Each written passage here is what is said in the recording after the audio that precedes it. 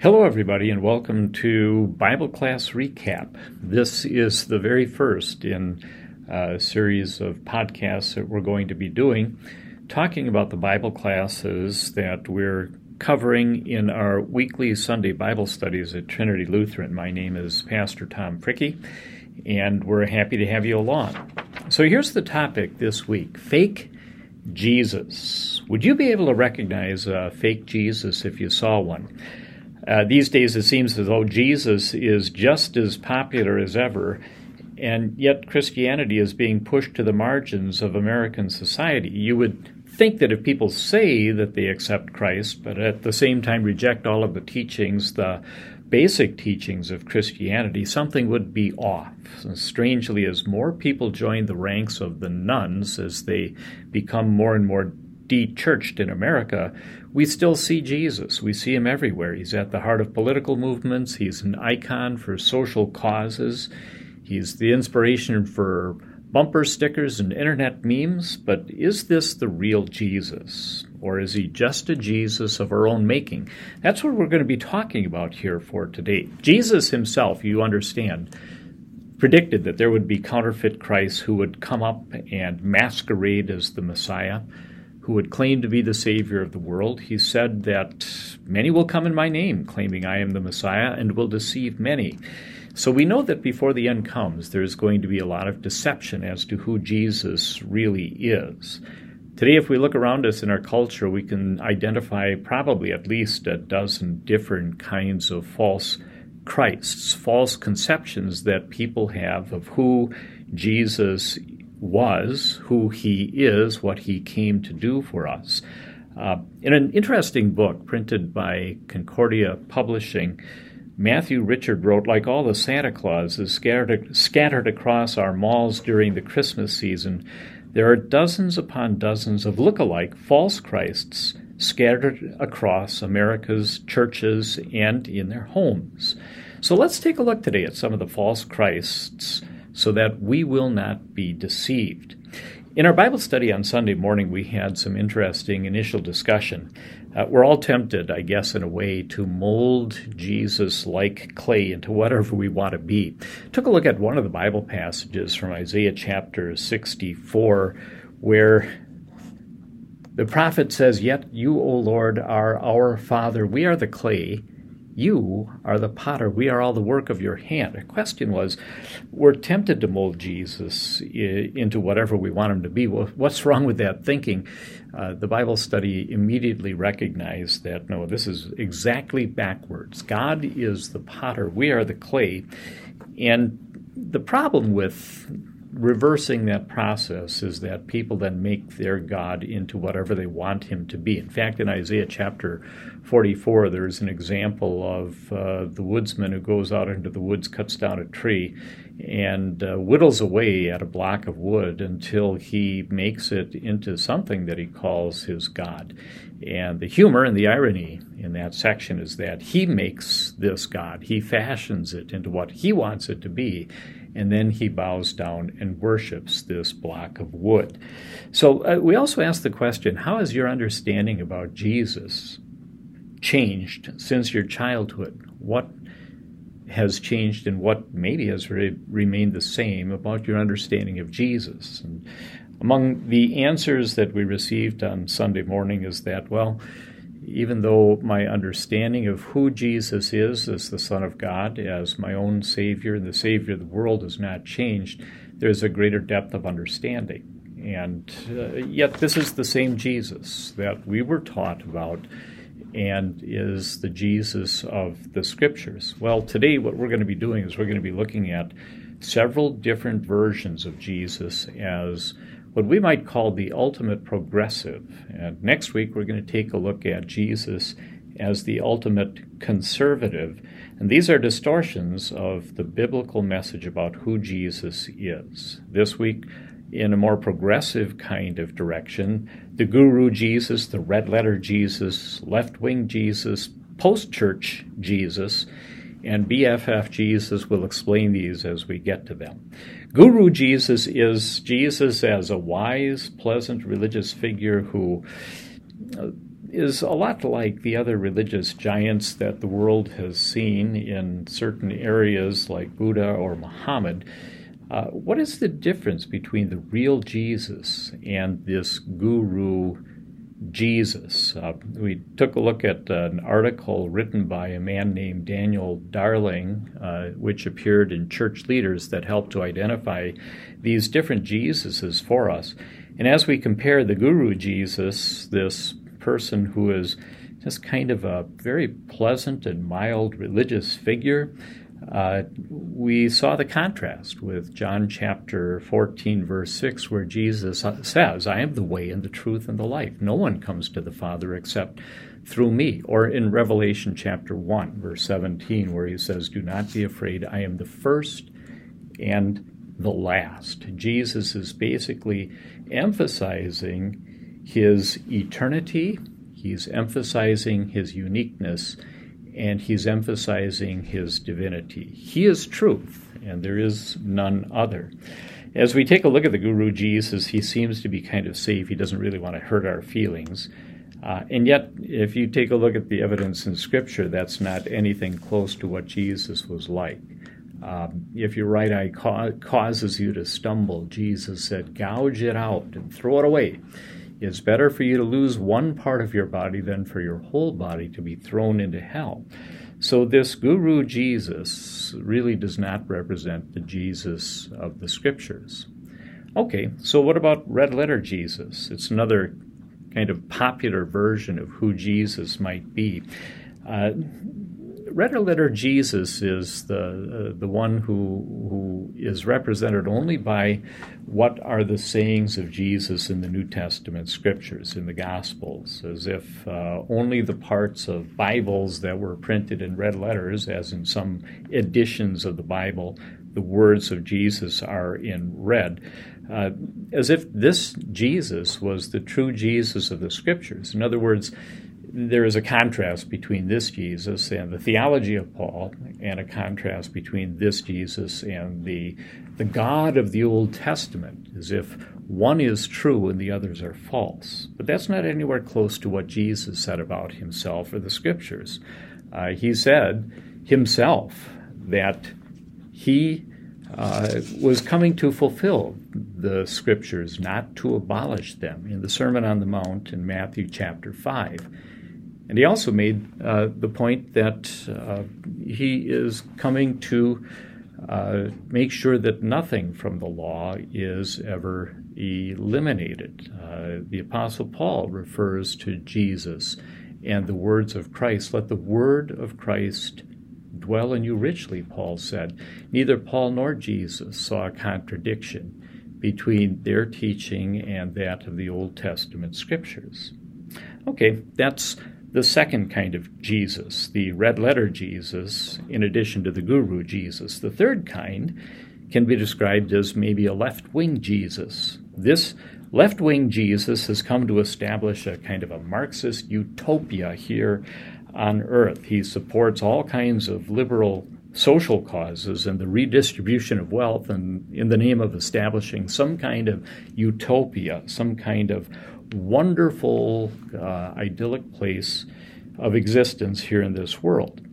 And in order to enlist this kind of Jesus for their own social causes, what people will do is they'll grab onto certain portions of Scripture that do talk about social justice. A good example of this would be as Jesus in the Gospel of Luke comes to his own hometown in Nazareth.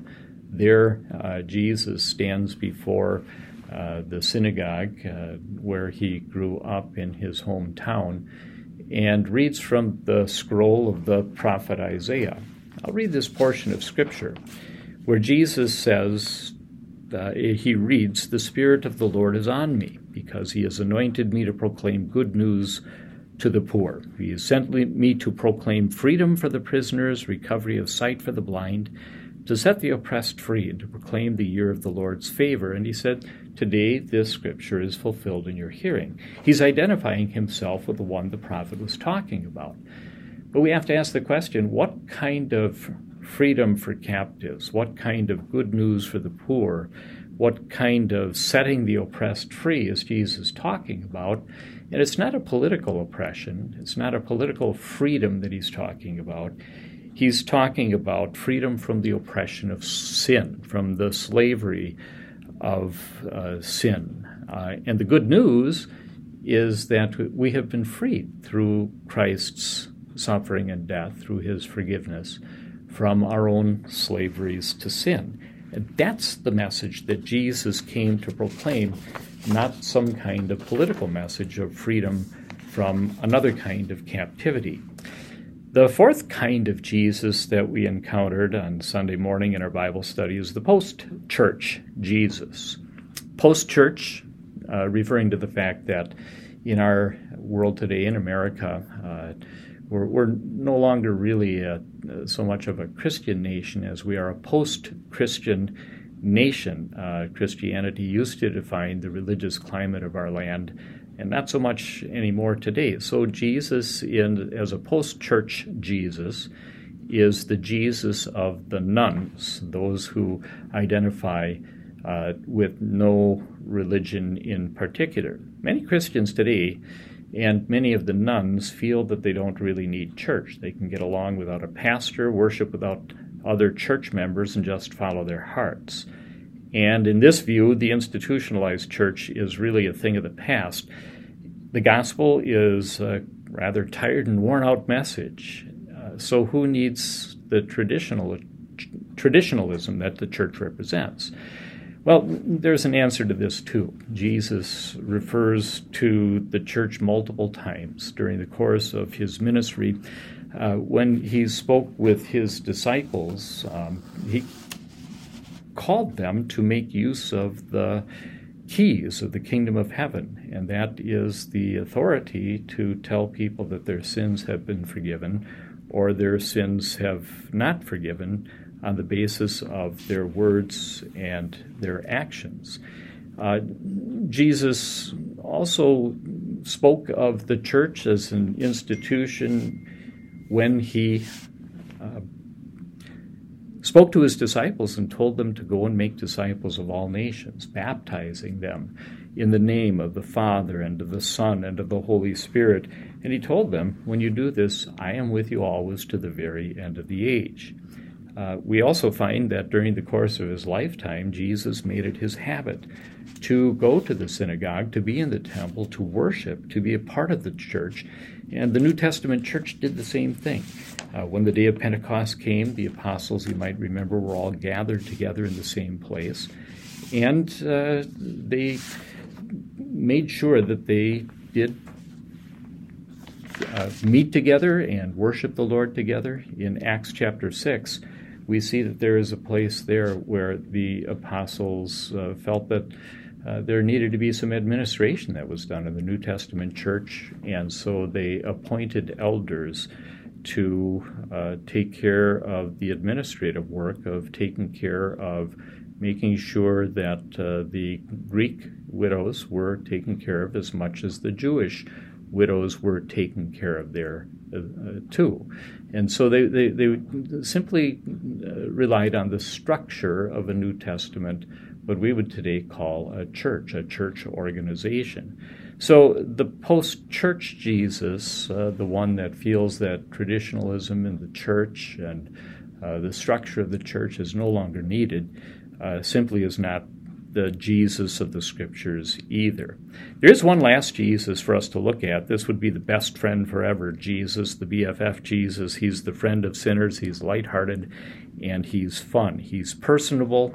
He's somebody who loves to speak with individuals, and he is totally unlike the coming judge of the Old Testament prophets, that the Old Testament prophets describe. We see that if we read a little bit further into the Scriptures, Jesus is not anything like that best friend distortion of the Scriptures. Jesus is the one who, in John chapter 3, went ahead and talked about not just God so loving the world that he gave his one and only Son, but he continued by saying, whoever believes in him is not condemned, but whoever does not believe stands condemned already, because they have not believed in the name of God's one and only Son. Jesus did speak words of condemnation for those who are unbelievers, and we need to accept Jesus in order for us to be saved. Jesus was very firm in the beliefs and the teachings that he taught. In John chapter 6, the people started to fall away from Jesus. They stopped following him because they were offended at his teaching that you needed to put your trust in him in order to be a part of the kingdom of God. He said, this is a hard teaching. Who can accept it?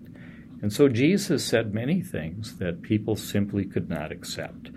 One last item that we discussed in our Bible study on Sunday morning was the question of Jesus saying, do not judge, or you too will be judged. Doesn't this mean that Christians have no business labeling any kind of action or teaching as a sin or as a false doctrine? And the answer is clearly no. What it means is that we should not be involved in the kind of judging that and sets ourselves up as being superior in some way to other people. We recognize as Christians that we're sinful too, and we need a Savior just as well as anybody else. The point that Jesus is making is when you do make a judgment on somebody else's action or sin or teaching, recognize that you too can fall, that you too are a sinful human being, that you have your own faults and flaws, and that we all are in need of a Savior. So in that sense, do not judge, or you too will be judged. In fact, I think the proof that this is the better understanding of that passage is that just several verses later in Matthew chapter 7, verse 15, Jesus there at that point says that we are to watch out for false prophets. They come to you in sheep's clothing, but inwardly they are ferocious wolves. That kind of judgment is the kind of judgment we need to be making. We are commanded to make the judgment that watches out for false teaching and then avoids being misled by false teaching. So that's a summary of our Bible study on Sunday morning, this past Sunday, about different kinds of fake Jesuses. This week it was more on the progressive end of the spectrum. Next week we'll take a look at the more conservative end, and where there may be some fake Jesuses, the concept of a false Jesus floating around in our culture, in our society today. Jesus said, not everyone who says to me, Lord, Lord, will enter the kingdom of heaven, but only he who does the will of my Father who is in heaven. What that means for us is that we need to be able to identify the Jesus of the Scriptures, to put our trust in him. And when we do that, we will not go far astray. Until next time, God's blessing to you, and keep on growing in God's Word.